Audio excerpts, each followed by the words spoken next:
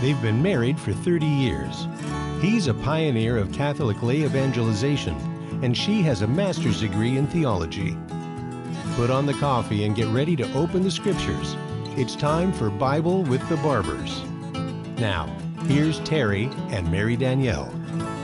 Welcome to the Bible with the Barbers. I've been bragging about this show on the Terry and Jesse show because we're going to talk about a biblical worldview on transgenderism. We're going to be talking about the book of Peter.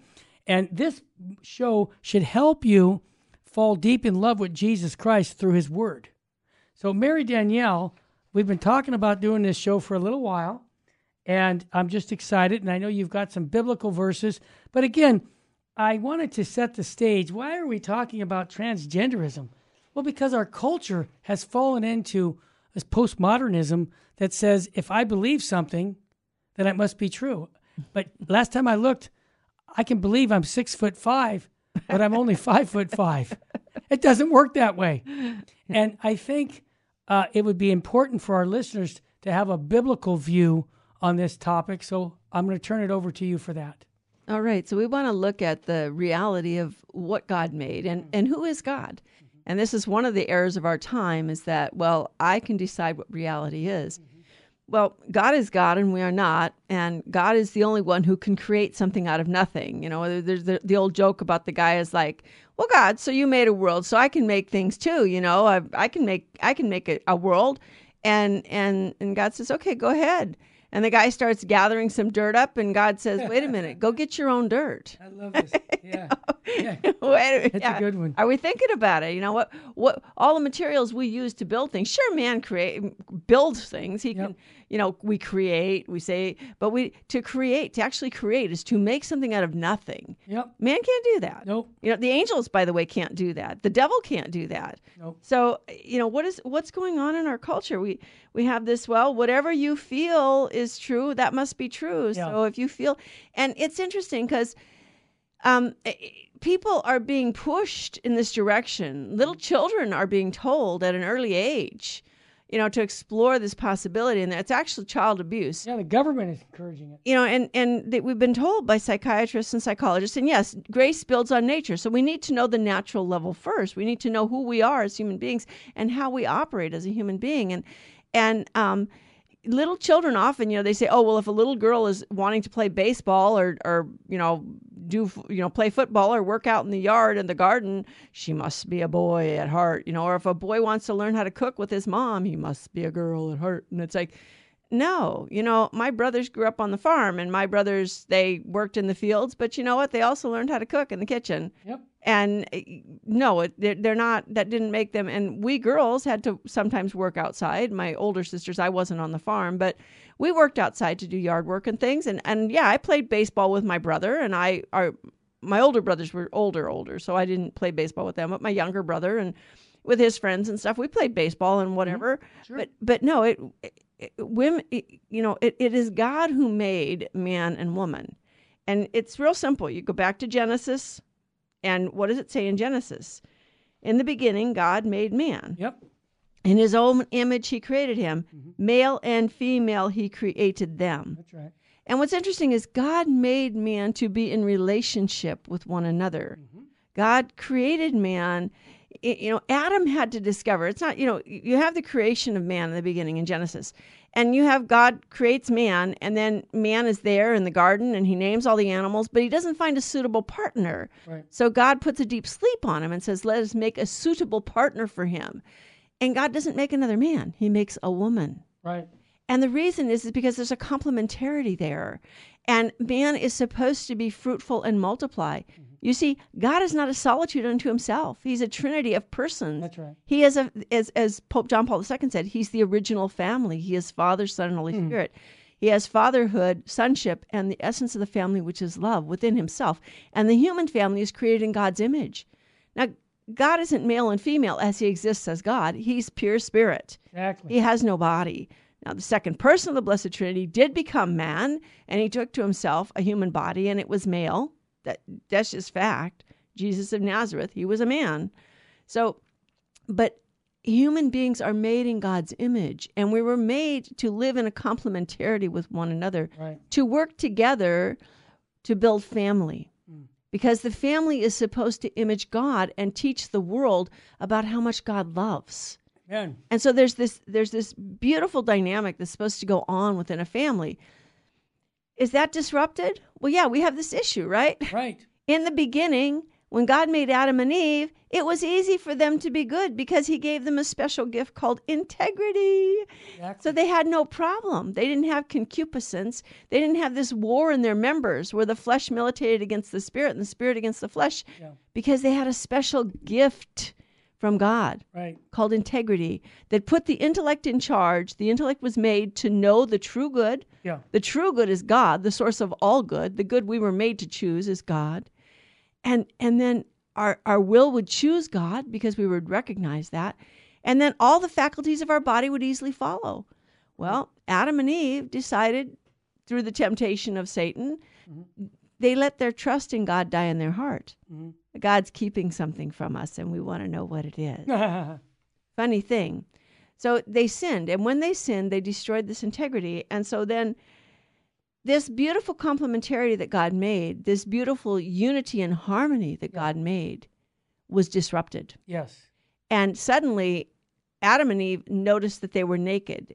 Why? Because they're no longer looking at each other as persons to be loved. They're looking at each other as objects to be used. And they sew fig leaves together for themselves. I always think it's ironic. They sewed fig leaves. But what does it say? Loincloths. The original bikini. Right. Adam and Eve. You know, it's that old, people. And why was it? Well, they're trying to hide themselves. And God is the one who clothed them. He clothed them with animal skins. But what happens when they have children, and right away, what do you have? You have this disruption in the family. Cain kills Abel. Right. Abel is his brother. And why does he kill Abel? Because he's jealous of him. Abel is righteous, and so he has God's blessing. And Cain is angry because God is blessing Abel. Right. Well, Cain, just give up your sins. And this is what we're called to do. So we're not called to live according to how I feel. We're called to live according to the reality of what God has made. Right. And God made them male and female. And people, sometimes argue about the scripture and its meanings, but it's in Genesis 19, God destroys Sodom and Gomorrah. And why did God? Because I think of that sometimes these modern scholars try to say that it wasn't because of the decadence of homosexuality. Go ahead. No, it was because of homosexuality. Of course. That God comes down, he tells Abraham he's going to destroy Sodom and Gomorrah. Abraham he barters for it. He says, well, what if you find 10 good men there? God couldn't even find 10 good men in Sodom. Wow. And all there was Lot and his wife and his 2 daughters. That was it. 4 people. They were the only righteous people in the city. And his 2 daughters were already engaged to be married to 2 men of Sodom. Oh. And Lot and his wife, Lot encourages his future son-in-laws, to come, and they won't go with him. So they got destroyed. But the thing is, when the angels come, and they look like men, but they're angels, they come to Lot's house, and Lot brings them into the house immediately. They were going to sleep out in the square, and Lot brings them into the house. And the men of Sodom come and demand that Lot deliver these 2 men to them. Wow. So that they can abuse them sexually. Yes. It's real clear. Read the account. Yeah. And so Lot's like, no, I have 2 virgin daughters. I'll give them to you. You can do what you want to them. And no, we want the 2 men that came. Unbelievable. Well, the 2 men were angels, so they struck the men blind, and they grab Lot and pull him back into the house because the men are going to tear Lot apart and come into the house. And of course, they're angels. So, but God, he doesn't like this because it degrades us as human beings. And it's not just homosexuality. It's any sin. If you go on to read that in the New Testament, you have, Romans 1, 26 through 27, 1 Corinthians 6 through 9, 1 Timothy 1:10. But these passages all make it clear that adultery, fornication, greed, theft, there are anything that we do that's sinful degrades us as human beings. That's right. And it destroys within us the image of God. God is good. He is holy. He is beautiful. And things that degrade us, he doesn't like. And here's the deal. Most people, as I said earlier, just because a little girl is a tomboy doesn't mean she's a boy. Right. Just because a little boy likes to cook with his mom in the kitchen doesn't mean that he's a woman. No, we are supposed to work together to build family. Amen. And the family comes from the sexual complementarity of male and female. Right. And that's what God created. God didn't create confusion. Where does homosexuality come from? Where does gender confusion come from?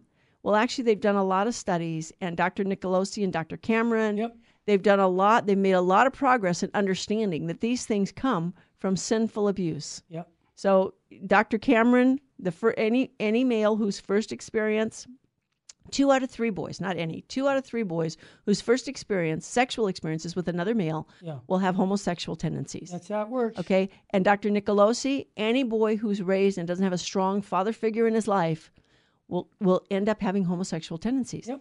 So you have this problem. And again, over and over, how many boys, their father abandoned the family, and within weeks or months, they had some coach sexually molesting them. But we can overcome all this with God's grace.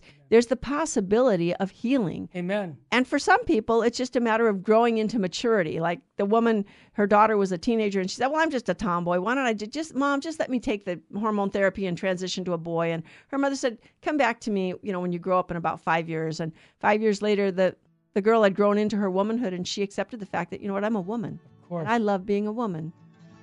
Yep. Well said, Mary. Thanks again, folks. When we come back, we'll have more with the Bible with the Barbers on Virgin Most Powerful Radio. I hope all of this is helping you become holier, because that's the whole point of this network, is to get you to heaven. Stay with us, family. We'll be right back.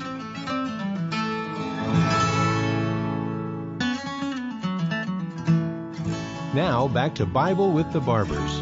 If you have a question or comment, call 888-526-2151. Here's Terry and Mary Danielle. Welcome back to the Bible with the Barbers. And Mary Danielle was just explaining the biblical view regarding transgenderism. I think there's more from the book of Genesis and more on that. But I wanted to give a plug. August 22nd, Queenship of Mary, here at the Sacred Heart Chapel, Father Wolfgang will be here to give 3 nights of missions, the 22nd, 23rd, and 24th, on the work of the holy angels. And I just encourage everyone to come, learn about why it's important to collaborate with your angel on your road trip here to heaven. So keep that in mind. Mary, I know you have more to say on this topic of the biblical view of transgenderism. Thank you. It's interesting. A lot of people say, well, why is the Catholic Church so hung up on sex? I mean, what's the problem here? Why can't we just do whatever we want to do? Well, number one, we're made in God's image, and God created us with a specific purpose in mind, okay? Yep. And God, when he created man, he made him in the likeness of God. Male and female, he created them, and he blessed them and named them man when they were created. So that's Genesis 5:12. But our sexuality is not an appendage that we can cut off. Our sexuality is our gender identity. And by the way, it's in our DNA. That's right. You can change. There are people who've done this, who've gone through operations because they say, well, I feel like a woman, even though I'm a man. So biologically I'm a man, but I'm going to change the external appearance. Mm-hmm. But you know what? Your DNA still says you're a man. That's right. It's in your DNA. It's there. You can't change it. And it affects all the aspects of the human person. It affects us in the unity of our body and soul. Do we accept ourselves as who we are before God, as who God made us? We're gifts. God made us. Our life is a gift. God gave us this gift of who we are. And our femininity or our masculinity is part of that gift. Yeah. So we're rejecting God's gift to us when we reject our femininity or our masculinity. Now, I'm not faulting people who have been molested, that they have this confusion, okay? But there are ways to help yourself to overcome the confusion. And 90% of all people who will enter into therapy, at least male homosexuals who have entered into therapy and stayed the course, have been able to realize that their masculinity is good and beautiful, and they accept it. Yeah. Now, some people are so hurt by the trauma they experienced, that they can never fully be healed to the point that they can overcome the tendency. But we're all called to live chastely. Okay? I'm not a homosexual, but I'm a woman. And believe me, boy crazy from the age of 6. I was going to get married when I was 18 and I was going to have 12 sets of twins. Boy, did my mother laugh at that idea. I know. I had no idea what it meant to take care of children, but the deal is I had to learn to wait to engage my sexual faculty in a conjugal way until I was married. We're all called to live a chaste life. This isn't just for homosexuals. This is for everyone. Marriage isn't a license to have sex. I remember in high school somebody saying that, well, marriage is just a license. No, it's not. Marriage is a covenant between two persons who commit themselves to each other for life in order to build a family, in order to image God in this world, and to image the relationship between Christ and his church in this world, and to bring up children in a godly manner. And so there's so much more. But our sexuality, again, is not an appendage we can cut off. It's part of who we are. And if we don't accept our sexuality, it actually causes problems within our human relationship with myself. I reject a part of myself. I hate a part of myself. No, I don't like that. And so it affects us. And because it affects us, it affects our ability to have bonds of communion with others. Mm-hmm. And so everyone, man and woman, should acknowledge and accept his sexual identity. What you were born masculine or feminine. That's the way God made you. That's who you are. Physical, moral, and spiritual differences and complementarity are oriented toward the good of marriage and the flourishing of the family. The harmony of the couple and of society depends in part on the way in which the complementarity, needs, and mutual support between the sexes, between men and women, as male and female, are lived out. Yeah. When they're lived out in the right way, the godly way, according to God's plan, then there's harmony in society. When you start breaking down the family, people become confused about who they are and what their purpose is in life, where they came from, where they're going to. Yeah. And so there's so much here. And it's, again, it's rooted in the dignity of the human person. Yeah. You are beautiful and good. You are made in God's image as a person to be loved. And he made you either male or female. And if you don't accept that or can't see that right now, ask the Lord to help you to accept who he made you to be, because who you are is a gift from God. And he gave it to you so that you can give yourself as a gift either to another in marriage or totally to him as a priest, if you're a man, as a religious, if you're a woman, or even in consecrated lay living for men and women. Mm-hmm. But to give ourselves as gifts, we have to first accept ourselves as who we are and how we're recreated.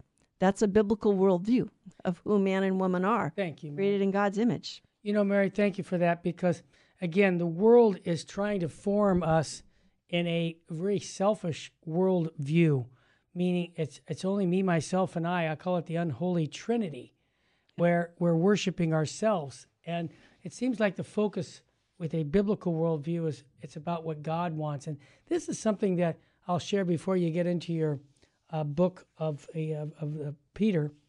I want to just say that the spiritual life really is all about self-abandonment.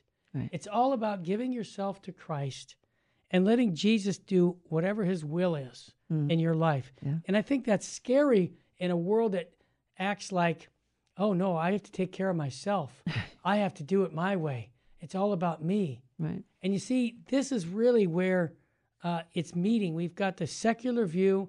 Be afraid you might die, so we got to make sure you get vaxxed, or you got to get this, or you got to get that. Wear the mask. And then you have that biblical view that says, you know what? I say it, I'm too blessed to be stressed. I'm too anointed to be disappointed. And if hope was money, I'd be a billionaire. The world doesn't scare me because I'm convinced that I'm in the arms of Jesus Christ. Amen. And I live in his presence. What else can stop me? Right. I mean, the worst thing they can do in this world is kill me. Right. But I actually believe in another world. Right. I am so convinced of it that I will spend the rest of my life telling people about Jesus Christ and his bride, the church, and that life is short and eternity is forever. now I have the focus is off of me. Right. See, and I think that's why we're trying to convey to our listeners is that it's all about Jesus and nothing about us. Right. And the reality is it's all about Jesus, and Jesus in his mercy and goodness shares his life with us. When we were baptized, we received a share in God's life. Yeah. And every time we receive a sacrament worthily, we receive an increase in a share in God's life. We will never become God. We will always be creature. But in heaven, we will see God face to face, and we will become like him, for we shall see him as he is. Wow. And then we will mirror him and his beauty, his goodness, his truth, his power, his awesome grandeur. Yeah, no, I love it. Mary, you're just making me think of another point, and then we'll get to the book of Peter. But I when I get inspired by our Protestant brothers, some of them are just so good and so biblical that I gotta say this because Dietrich Bonhoeffer, famous German theologian. Yeah. And, we talk about forgiveness, but we have to also ask for mercy. He calls this cheap grace, and I think that also has something to do with it. People saying, well, don't worry, God will forgive you. Yeah. No, he said cheap grace is the preaching of the forgiveness without requiring repentance, Whoa. baptism without church discipline, Wow. communion without confession. Cheap grace is grace without discipleship, grace without the cross, Wow. grace without Jesus Christ living and incarnate. Wow. Pretty powerful, isn't it? Yeah. The grace isn't cheap. No. I remember Father Williams saying, he said, look at the cross. The cross is the greatest proof that there is a hell. Yeah. Because if there weren't a hell, why would Jesus have gone through so much suffering unless there was something very terrible and very real from which he wanted to deliver us? But it's also the greatest manifestation of heaven. Amen. Because it shows what great love. What is that song? What wondrous love is this, O my soul, O my soul, which caused the Lord of bliss to bear the dreadful curse for my soul. And no, grace isn't cheap. It comes at a great price. And if we're going to accept it, again, there's that commitment that, Lord, yes, I will live the commandments no matter how hard it is. And St. Paul said, the sufferings of the moment are as nothing compared to the glory that will be revealed in us. And this brings us to Peter. I mean, it's so beautiful because it all ties together, doesn't it? It does. Peter, in chapter 4 of the first letter of Peter, he's talking about being good stewards of God's grace. Yeah. And he talks about the fact that Christ really suffered in the flesh. Yep. And because Christ suffered in the flesh, we have to arm ourselves with the same thought. Yep. For whoever has suffered in the flesh has ceased from sin.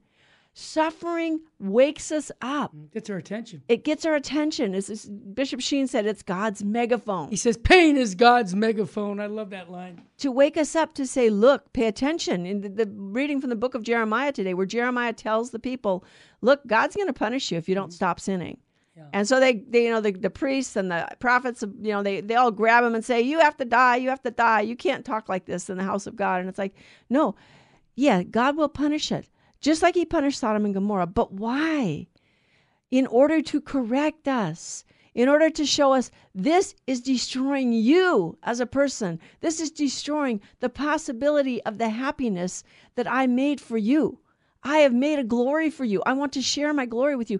But if you go on sinning, you can't have it. Right. You need to give up the sin. So Peter tells us, he says,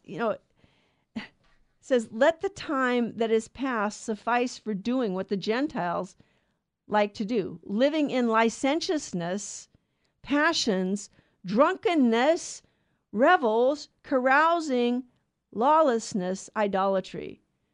I remember once somebody said, where does it say in the Bible that drunkenness is a sin? There's several places that says it, but if you were looking for one, it's 1 Peter 4, verse 3 here. So this licentiousness, these passions, this drunkenness, these revels, these carousing and lawlessness and idolatry, this isn't going to lead to happiness. Right. So now the people of the world, if we resist them, Peter says, they're surprised that, because you used to be a pagan and now you're a Christian, so you won't do these things anymore. But they will abuse you because of it. So are we surprised when the world is upset with us? Because what did it say? What does it say about our Lord in the gospel? From the prophet Jeremiah, let us beset the just man because his way is obnoxious to us. He accuses us of violations of our training. He accuses us of not keeping the commandments of God. And your very life will accuse others, and they may abuse you violently. But what is our hope? Again, you and Doug Barry talked about that on the Terry and Jesse show. Yep. Hope. What is our hope? So we need to be strong, be good stewards of God's grace, and allow God's grace to flow in and through us to others. Stay with us, family. More with the Bible with the Barbers. I'm too blessed to be stressed. I'm listening. I hope you are too. Stay with us.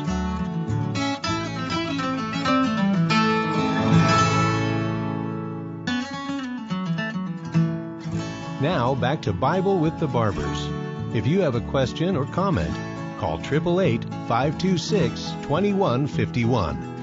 Here's Terry and Mary Danielle. Welcome back. Welcome back to Bible with the Barbers on this Friday, the 29th of July, 2022. And we are talking about being good stewards of God's grace. In the first part of the show, we talked about a biblical worldview of transgenderism and how the church's teaching on sexuality is rooted in what God has made. And now we want to transition into, so how do we take that and apply it by being stewards of God's grace? And that is that we live by the Ten Commandments. We live by the commands that God gave us in obedience to God's law, and we may be persecuted for it. Mm-hmm. This is one of the things one of the troubles we have as Christians. Sometimes we think, well, Jesus, I've heard this said, Jesus suffered, so I don't have to suffer. Well, Jesus didn't come to eradicate human suffering. He came to fill it with his presence. And all of our sufferings can be offered up in union with Jesus to help redeem the world. Is that a biblical statement? Oh, yeah. Well, St. Paul says in Colossians, I fill up in my own flesh what is lacking in the sufferings of Christ for the sake of his body, the church. Yep. So our sufferings can be united to Christ. So Peter goes on to say, and this is, it's interesting because some scholars take these statements and they say, oh, you see, the end of all things is at hand. Therefore, keep sane and sober for your. This is 1 Peter. Give us the verse, Mary. This is 1 Peter, chapter 4, verse 7. Got it. The end of all things is at hand. Well, again, this is a referral to the fact that the end of all ages came when Jesus Christ came on this earth and established the kingdom of God in his church. His church is the kingdom of God. It's not like, oh, Jesus came to establish the kingdom and we got the church. No, the church, the Catholic Church, is the kingdom of God on earth. But we have to live as if we're living in the kingdom of God and not in this world. So this is the end of the age. That doesn't mean that the end of the world is coming immediately. And St. Peter didn't believe that. But you know what? It came for all of the people of that generation, didn't it? Mm. Many of them died martyrs. And all of the apostles except for John. And it's not that John, they didn't try and martyr John. God wouldn't let him die that way. They boiled him in oil. Yep. And he didn't die. So they sent him out to pasture. They put him out to Patmos to be an exile on the island. So, of course, John had been at the foot of the cross. He had lived his martyrdom. He had stayed by Christ in his passion because he had gone to the Blessed Mother. Again, sometimes Scripture doesn't say things explicitly, but it shows us by example what we do. John was the only apostle who stood at the foot of the cross. Right. But he stood there with Mary. So this, again, above all, we have to hold unfailing love, be unfailing in our love for one another, since love covers a multitude of sin. That is true love. It's not, in our world today, especially in English, we throw this word around love. And, it's like I say I love something when I like it. And Bishop Sheen pointed out one time, he said, be very careful what you love because you become like what you love. Right. So if you say, I love my dog, well, do you want to become like a dog?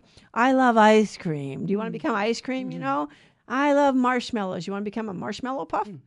No, I like the created things of this world, and I can use the created things of this world as far as they help me to get closer to God. Right. But if they're interfering with my getting closer to God, I should be putting them aside. My hope is on the eternal life, to be with God in eternity. And if I have a firm hope, then I'm able to mortify my flesh. Right. It's one of the things that the modern world has lost, and that is the virtue of hope. Amen. When I have a firm hope for heaven, I'm willing to give up everything of this world. It's like St. Paul said, the sufferings of the moment, they're nothing in comparison to the glory that's going to be revealed in us. So St. Paul was willing to endure all of the sufferings in view of the hope. Even Jesus Christ, it says in the book of Hebrews, he endured the shame of the cross, that he endured the pains of the cross, heedless of its shame, in view of the glory that would be revealed in him.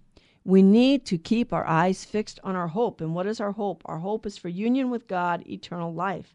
Yep. So we've received a gift from God. We're supposed to use that gift to serve our neighbor and to serve the church, and especially our family, especially if we're called to marriage and family. We serve our family. So Peter goes on, if you're a speaker, okay, then you utter the oracles of God. If you render service, render it by the strength which God supplies. And then he goes on to talk about suffering as a Christian.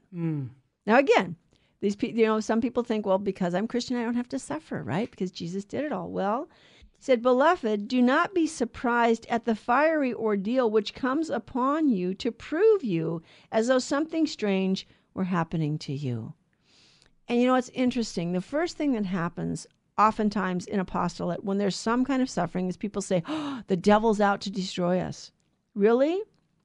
Peter says, "Do not be surprised at the fiery ordeal which comes upon you to prove you, as though something strange were happening to you. But rejoice insofar as you share Christ's sufferings, that you may also rejoice and be glad when his glory is revealed.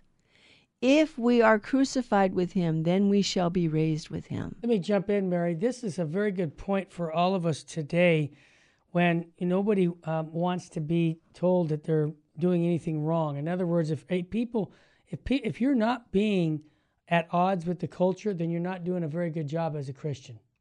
So right. This point about sharing in the sufferings, this is what the world, the devil, and the flesh, we are at odds with the world. If the world is with us, then we've compromised.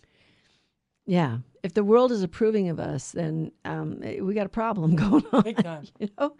And Peter says, if you're reproached for the name of Christ, you are blessed, because the Spirit of glory and of God rests upon you. Okay? So yeah, if we're doing what's right, and Jesus said this, remember at the Last Supper, Jesus said, if they have hated, remember when they hate you, that they hated me before you. Mm-hmm. So if they hate me, they're going to hate you. If they reject me, they're going to reject you. Don't expect acceptance from the world. Nope. That doesn't mean you don't preach the truth. You preach the truth, and you beg God. That's what we're here. We're all sinners. We're all in this together. It's not about, okay, God, come down and destroy all the bad people so all we good people can live in. No. Father William likes to point this out, too. He said, if God comes and destroys all the bad people, who's going to be left?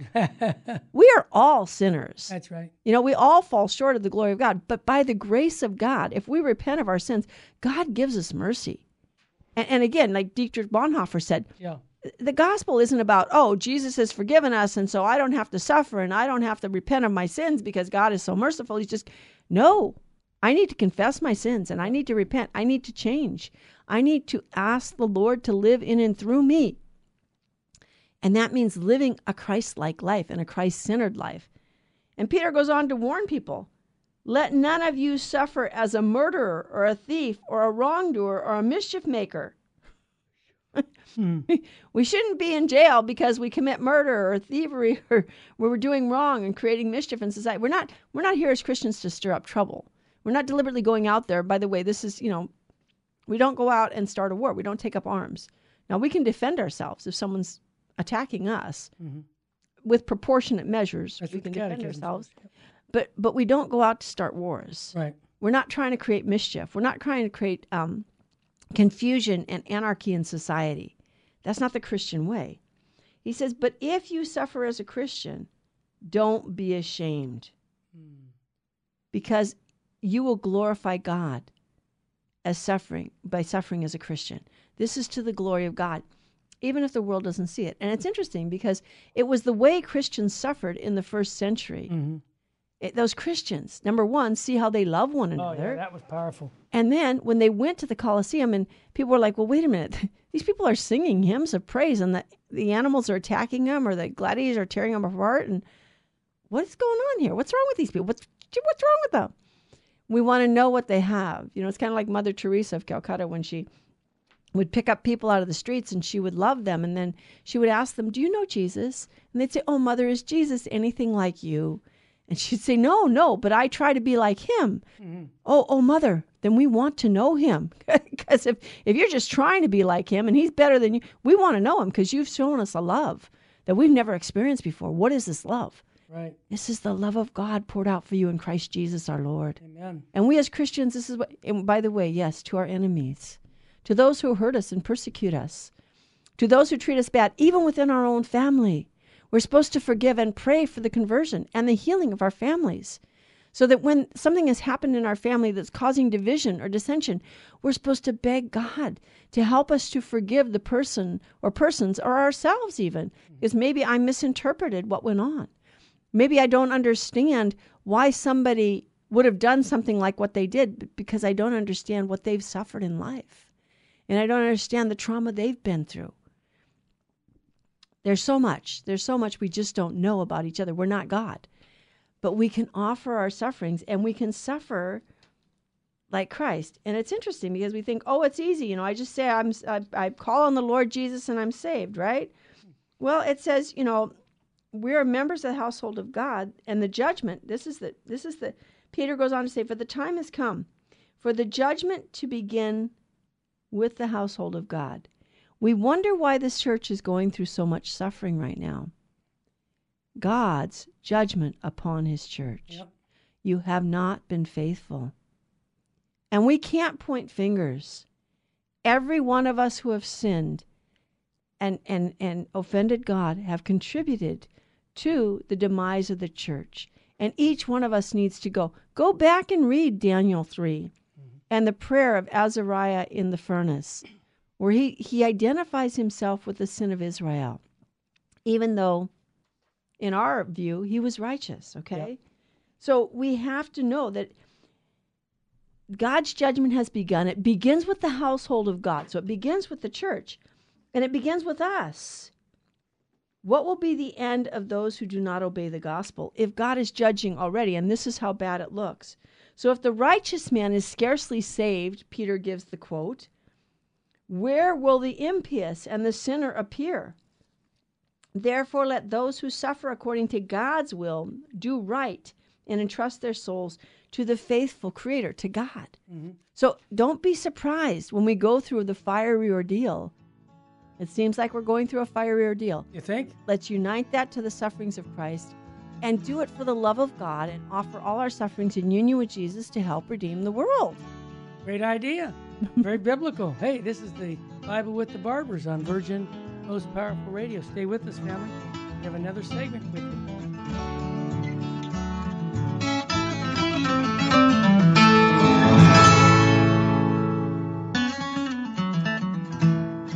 Now, back to Bible with the Barbers. If you have a question or comment, call 888-526-2151. Here's Terry and Mary Danielle. Welcome back. Welcome back to Bible with the Barbers on this Friday, July the 29th, 2022. And we're talking about the letter to Peter, the first letter of Peter, and we were talking at the end of the previous section about if the righteous man is scarcely saved, where will the impious and the sinner appear? And that's a quote from the Septuagint version of the book of Proverbs 11:31. And so if we suffer according to God's will and do right and entrust our souls to God himself, that's who we, and again, it's not about, once saved, always saved. Christ warned us that there will be trials and tribulations. That's just, Jesus didn't come to eradicate human suffering. He never promised to do away with suffering. We have to live in union with him in the hope of our future life, that our life is in heaven. God didn't make us for eternal happiness in this world. He made us for union with him in heaven. So 1 Peter 5 it's actually talking to the shepherds of the church. And again, we're supposed to pray, and Paul makes this clear in the book of Romans, we're supposed to pray for our political leaders. How much more for those who are raised up in the church? Are we praying and sacrificing for the Holy Father, for the bishops, for our priests? And I remember once, back in the day, a friend of Terry's, Gary Beard, he wrote a book called A Cup in Time. And in the beginning of the book, he has this Carpus, the priest to whom the miracle of Lanciano occurred, he takes Carpus on a time warp, and Carpus goes back to first century Gaul, where Longinus is the centurion, and the man in charge of he's actually more than a centurion. He's in charge of the whole army up in Gaul, defending against the invaders. And he's watching the battle, and he realizes that one of his centurions has betrayed him. He can tell from the way the battle line broke. So he goes down with a handful of spears, and he rides into battle, and he's picking off the men who are barking out orders. He's not wasting his spears. He's only picking off the men barking, because a foot soldier, if he doesn't have someone to give him commands, he doesn't know what to do. So he has to shore up this line and stop, because otherwise the Roman legion that he's leading is going to be in great danger. So he stops that.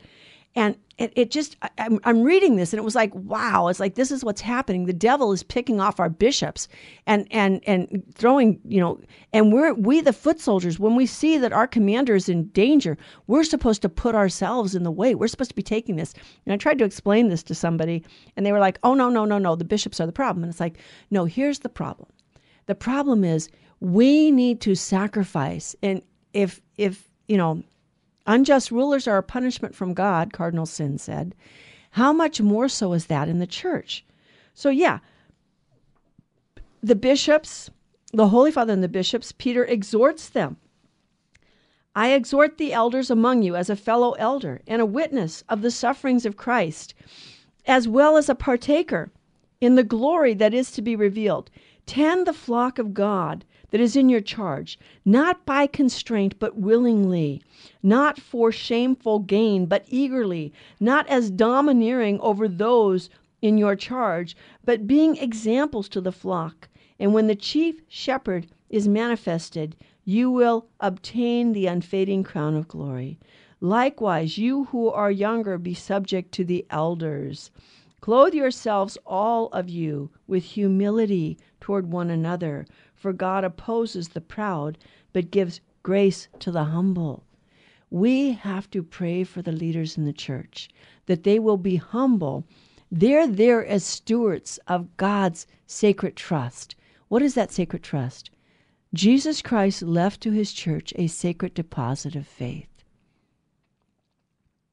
The scriptures, the sacred tradition of the church, and the magisterium, the teaching office of the church. And this is a sacred trust. It's not for, the popes and the bishops to decide in a new time and place that, well, we don't have to go with the past. We can do away with the past. Vatican I and Vatican II made it very, very clear that the Pope and the bishops in union with him are not arbiters of the sacred deposit of faith. They're the sacred guardians. Are we praying and sacrificing for them? Or have we done, as Terry said, well, I just want to go play golf. I just want to go shopping. Is this my modus operandi? I just want to have a comfortable life here in this world, and I can go to Mass on Sunday and say some prayers here and there, and then I just want to get to heaven at the end. But I never really have to struggle. I never really have to sacrifice. I never really have to give up anything I don't want. I don't have to give up my own will. I remember once arguing with a man about, it's God's will that I have my own will. And that's true. God gave you free will, and I acknowledge that God gave you free will. But why did he give you free will? Because he wants you to love. And how can you get to heaven? You can't on your own. You need God's help. We all need God's help to get to heaven. None of us can save ourselves. That's not within our capacity to do. We have to surrender ourselves to God. We have to surrender our will to God. And that's, what do we pray in the Our Father? The first three petitions: Father, hallowed be thy name. Thy kingdom come. Thy will be done. Oh, but it's God's will that I have my will. It's God's will that I surrender my will to him so that he can mold me. Remember the reading yesterday from Jeremiah about the potter and the clay. And here's the potter. He's making this pottery, and he doesn't like the way it turns out. So before it hardens, he crumbles it all up and he starts again. So is the clay supposed to say to the potter, I have my will, and I'm going to be what I want to be? Now, we can say that, And as long as we, it's like that. Thomas Aquinas argued that because God gave you free will, if you knew for sure that you were called, let's say, to the priesthood, the man was called to the priesthood, but he wanted to get married, he could still save his soul as long as he remains faithful to his duties in state and life that he chose. He can choose to get married, but he has to remain faithful, and it's going to be much harder for him to get to heaven than if he had followed God's plan. And it's the same for a woman. What if a woman knew that it was her vocation to be a religious sister, but she wanted to get married? She can still save her soul, but she will suffer many trials. And what if a woman knew she was called to marriage, but it's like, no, I don't want, I want to be a sister instead. No, God calls us each to a way of life. He calls us to a vocation. And priests and bishops and the Holy Father are called to be our fathers, our spiritual fathers. They're called to be Christ for us.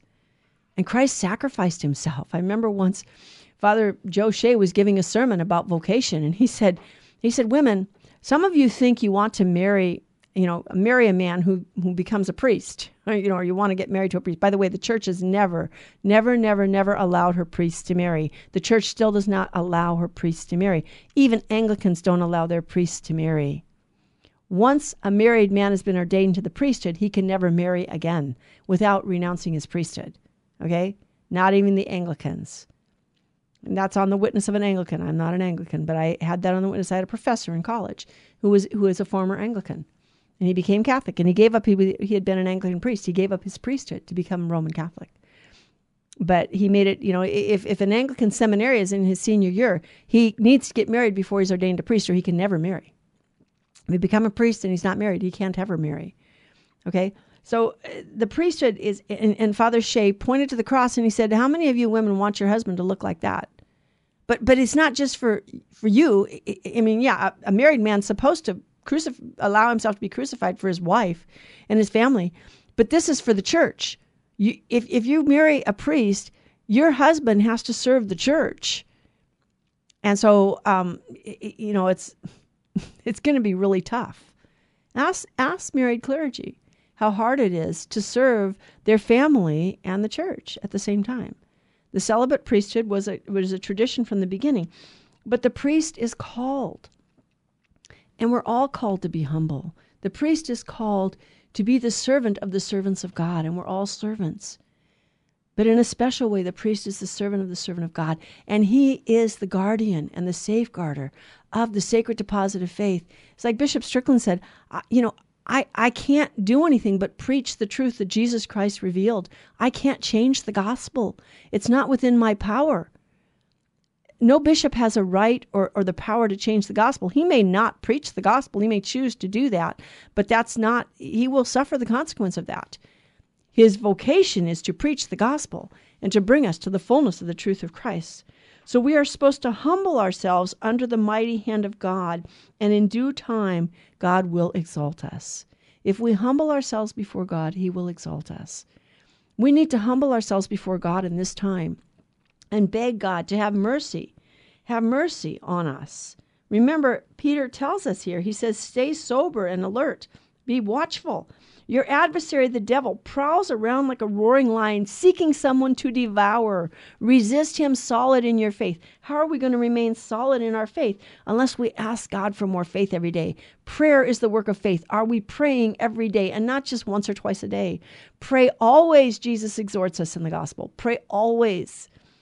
We have to know that the same experience of suffering is required of your brotherhood throughout the world.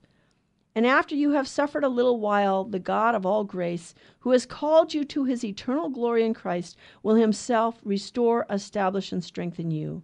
To him be all dominion forever and ever. Amen. Jesus didn't come to eradicate human suffering. He came to fill it with his presence. But that suffering has meaning. All of us who are suffering, your suffering has meaning. It has meaning in union with Jesus Christ crucified. Jesus it is for love of you, for the conversion of sinners, in reparation for the sins committed against the Immaculate Heart of Mary, in reparation for the outrage, sacrilege, and indifference by which you, Jesus, are offended in the Blessed Sacrament. We have to pray. Pray for ourselves, for our priest. Prayer is the work of faith. Mortification is the work of hope, and almsgiving is the work of love. Faith, hope, and charity. In the end, there are three things that last: faith, hope, and love. And the greatest of these is love. But we have to ask God for these graces. And we have to beg God to help us bear the sufferings of the present moment. We're living in very confusing times where there are people at the highest levels of the church who seem to be preaching a gospel other than the gospel that's been preached. The church can't change the teachings of Jesus Christ. Sin is still sin. Adultery is still adultery. Homosexual acts are still grave offenses against God. Fornication is still fornication. Let us beg God for the grace to live according to the commandments He has given us, according to the dignity, our dignity as human persons, made in the image and likeness of God. We are beautiful and good, made in God's image as persons to be loved, and we are precious and dear to Him. He loves us, He likes us, He desires us, and He delights in us. Let us give ourselves to God in hope and offer all of our sufferings in union with Jesus Christ to help redeem the world. Thank you, all of you who support Virgin Most Powerful Radio by listening, by your financial help, by your prayers, by your sufferings, in whatever way, by spreading the word. Let your friends and neighbors know, hey, we have a Catholic Bible study and it's free. Come on and join us. If you can make a donation, that's awesome. If you can't, that's not a problem. The Opus Angelorum is going to have a retreat at our chapel. I believe it's August 21st, 22nd, and 23rd. And so we invite you to join us. And maybe it's the 22nd, 23rd, and 24th. But look on our website. It's there. Thank you for joining us. Be back with us again next week, please God, on more with Virgin Most Powerful Radio.